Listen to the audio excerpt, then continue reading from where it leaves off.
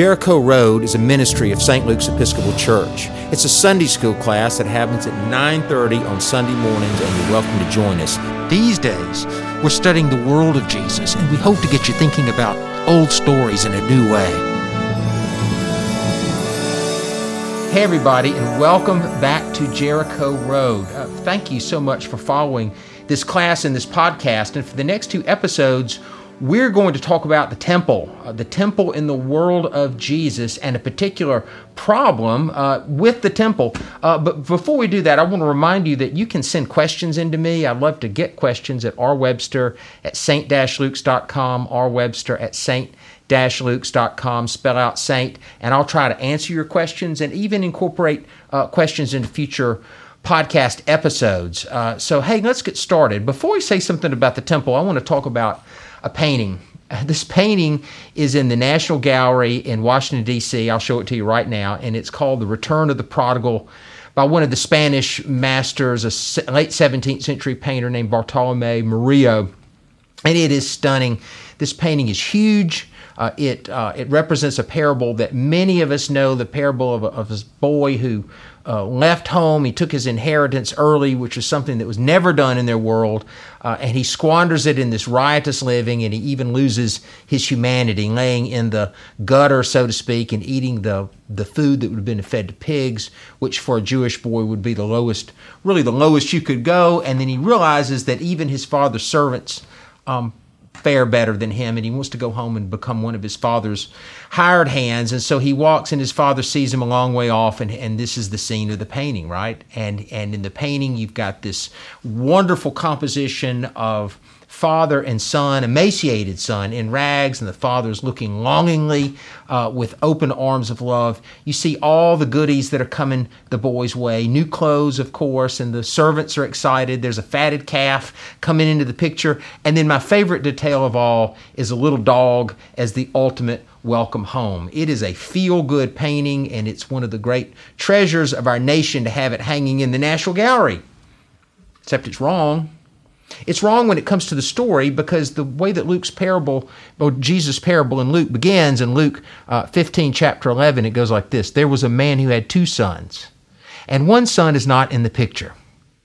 Now, you may also remember how the story goes, but this is not the story that we often tell. We like to stop with the return of the prodigal, but the father leaves this scene of the painting, and he finds his older brother working in the field, and he invites him to the party, and the brother says, in effect, look, all these years I've been working as a slave for you. You've never given me even a young goat that I might celebrate with my friends, but when this child of yours, right, this child that belongs to you, not me, goes and this son of yours, he says, not even his brother, goes and wastes all of his inheritance on prostitutes, which is interesting. If you read the parable carefully, Jesus doesn't say a thing about prostitutes in the riotous living of the younger brother, which means that the older brother is thinking that the younger brother got away with something.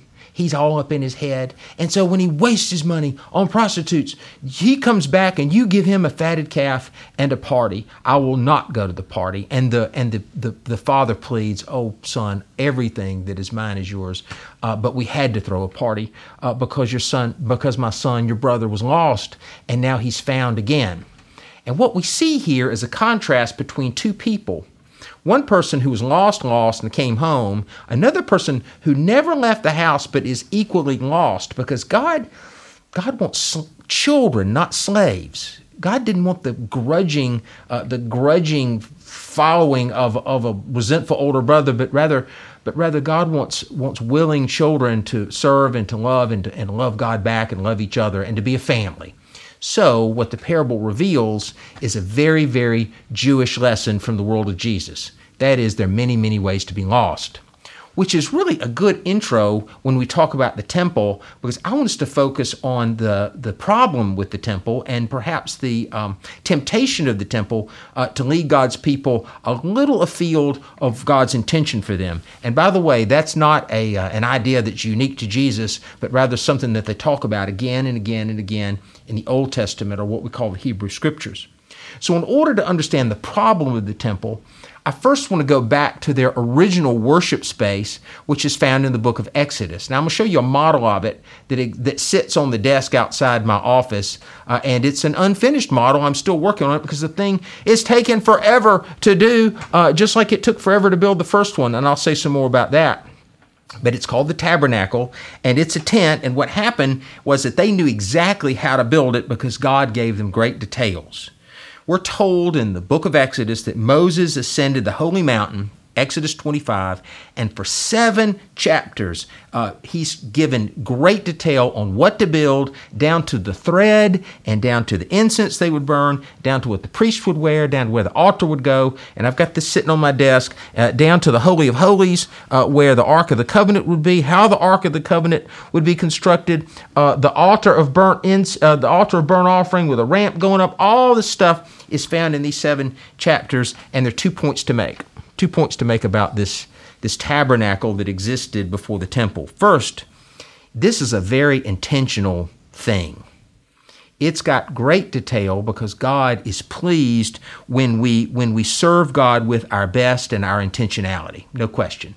A really good analogy to the detail of the tabernacle is what we do at St. Luke's as Episcopalians pretty much every Saturday morning when our altar guild comes together to scrub brass and to press fair linens and to keep the altar just so, and to shine up the silver so that we can worship God with our best and with intention, to trim candles, all the things that they do. I love to show confirmation classes. I'll show any of you this sometime when we come back into the church, into the next world after the pandemic. Love to show confirmation classes. The beautifully pressed white linen cloth that sits on our altar, and it has 5 crosses stitched upon it, 5 crosses. And there are also 5 crosses on the altar beneath, 1 on each corner and 1 in the middle to represent the 5 wounds of Jesus. Now, here's my point.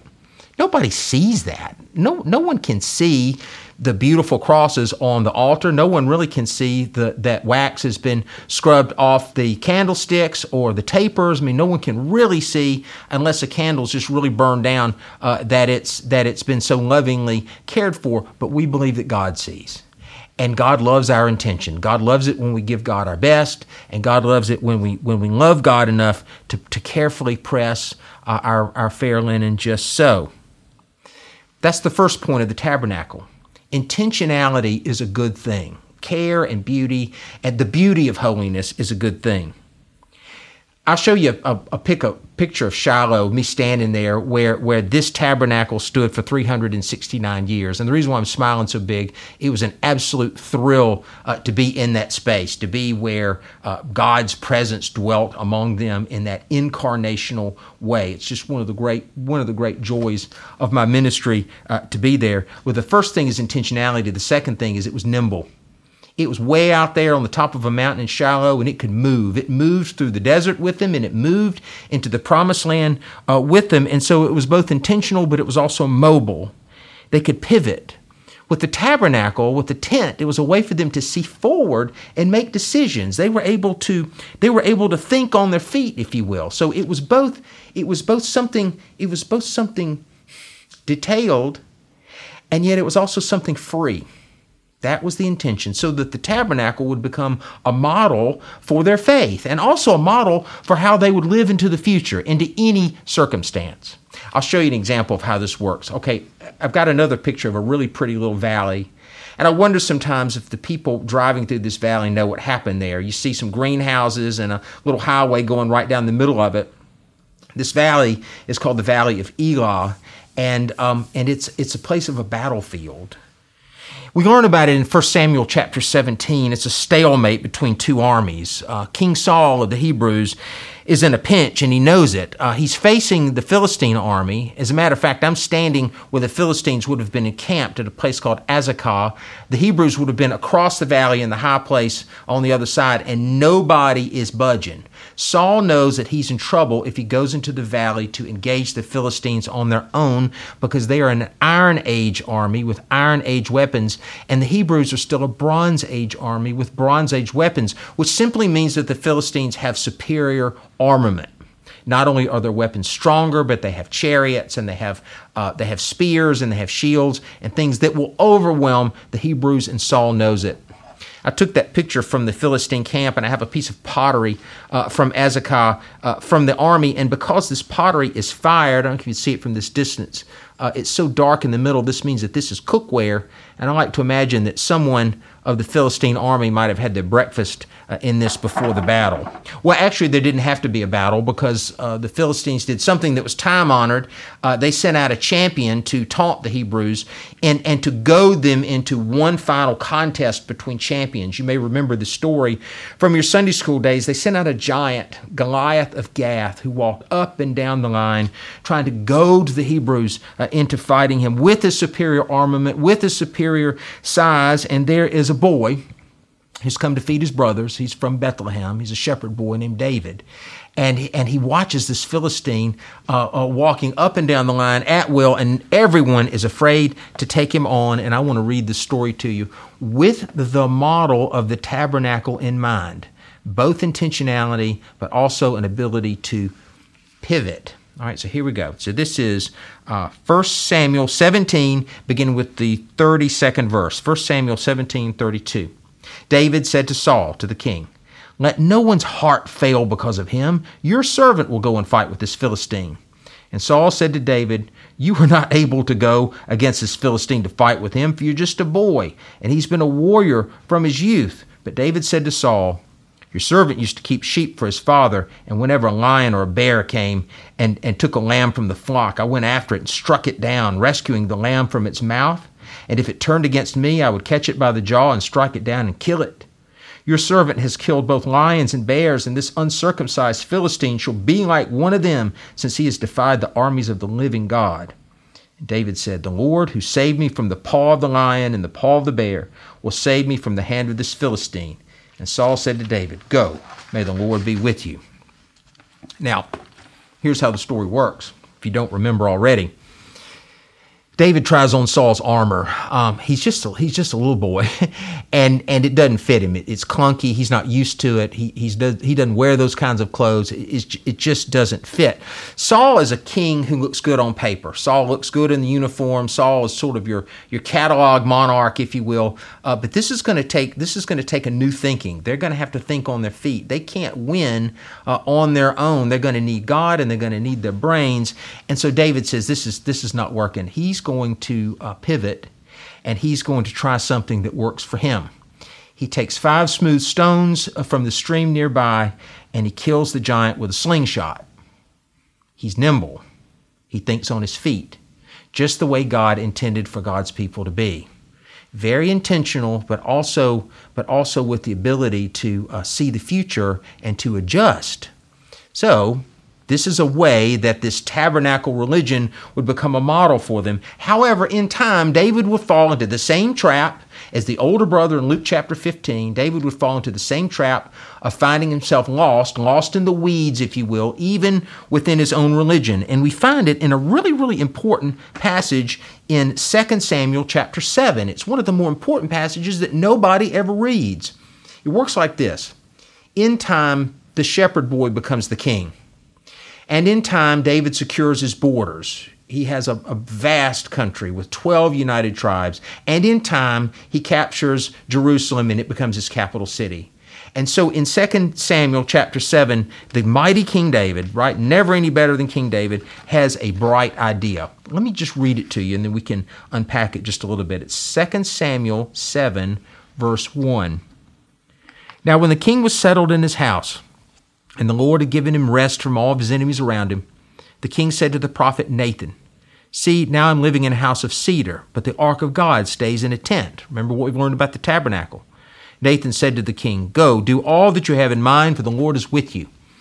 Now I want to pause 1 second and remind you that when Israel asked for kings, God said, "I'll let you have a king, but you're always going to have a prophet to speak my truth to you, to speak truth to kings." So Nathan thinks this is a good idea at first, and then suddenly God says something to Nathan which causes him to have a different message.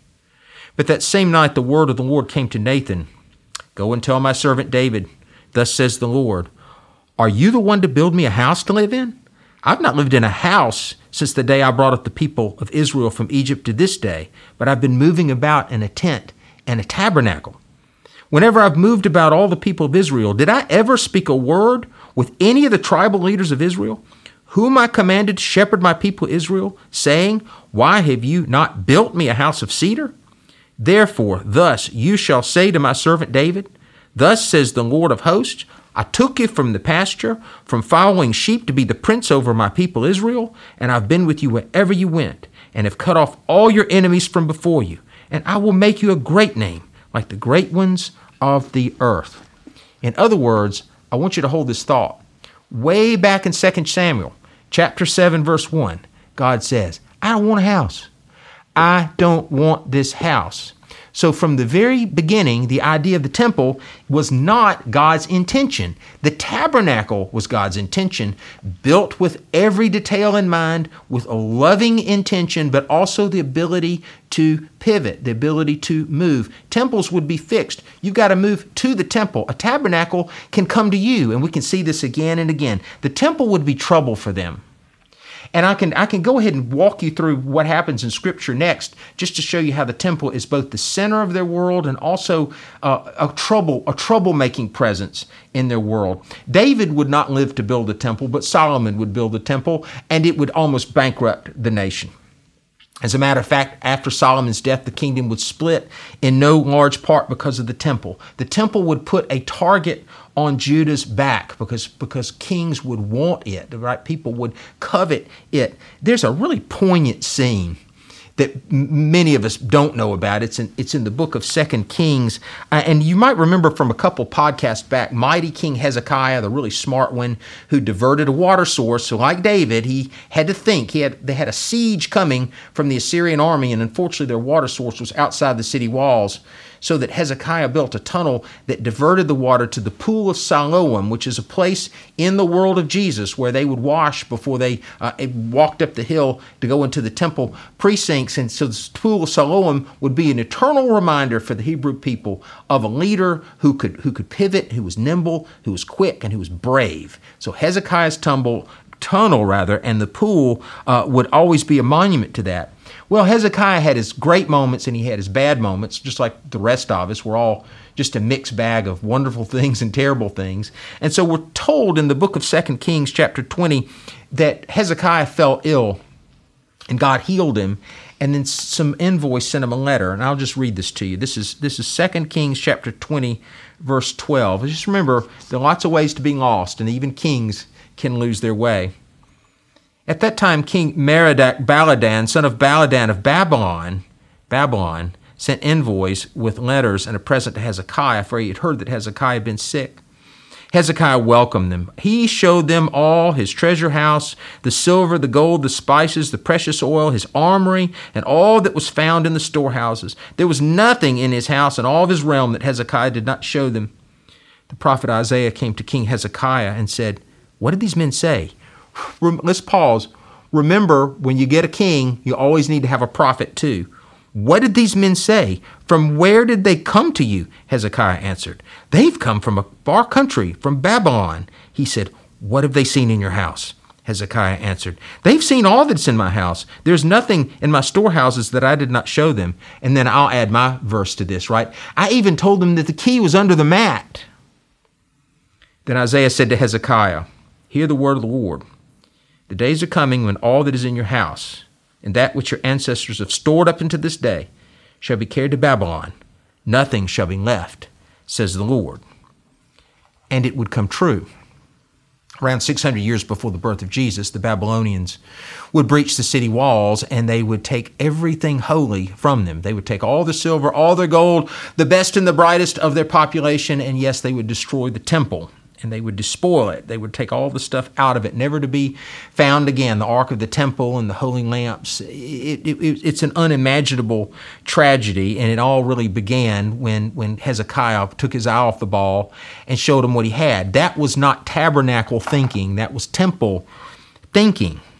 There are two great backstories in the Hebrew Scriptures that we need to know about in order to understand God's intention for God's people and God's intention for us as well. They're two great contexts. One of these is the Exodus. We know a lot about that. We have the book of the Exodus, of course, and then we have the other books of the Torah to tell us what happened while they were wandering and God's law and God's intention for them, like the tabernacle. We know a lot about the Exodus. We know about a nation of slaves who were saved from Pharaoh's hand. The other backstory is the exile, and that one we don't know so much. We have a record that it happened. You can find out about it in 2 Kings chapter 25. I mean, you can read that the city fell and they were taken away. But some stories are just too sad to talk about. We've been, at the time of this podcast, we've been in a pandemic now for about a year, and I remember the lockdowns all started about this time a year ago. When I was in seminary, I became fascinated with the last pandemic, which was the Spanish flu pandemic of 1918, 1919. I was fascinated with how it changed culture. But what's really interesting about that pandemic is you can read a lot building up to it, which would be World War I. You can read a lot after it, which would be the Roaring Twenties, but people don't talk about it so much. You can find a few books about what happened, but those are usually new books or recent books. In terms of everyday scholarship or everyday memoir, everyday newspaper writing, some stories are just too sad to tell. People just didn't want to talk about it all that much, and I wonder how much we will talk about this pandemic and what it's done to us or done with us and how it has changed us when we get on the other side. Only time will tell, but this is what I want to say. If we know a lot about the Exodus, we don't know so much about the exile because it was very, very, very sad. And what we do here is almost breathtaking. I'll read just a few verses of Psalm 137 to you, and I want you to remember that when they lost their home, they also lost their temple, which means that they also thought they lost their God. The Hebrew people were very concerned that they no longer had access to the divine because they lost God's house. You can hear that pain in Psalm 137. By the rivers of Babylon, there we sat down and there we wept when we remembered Zion. On the willows there we hung our harps, for there our captors asked for songs, and our tormentors asked for mirth. Sing us one of the songs of Zion.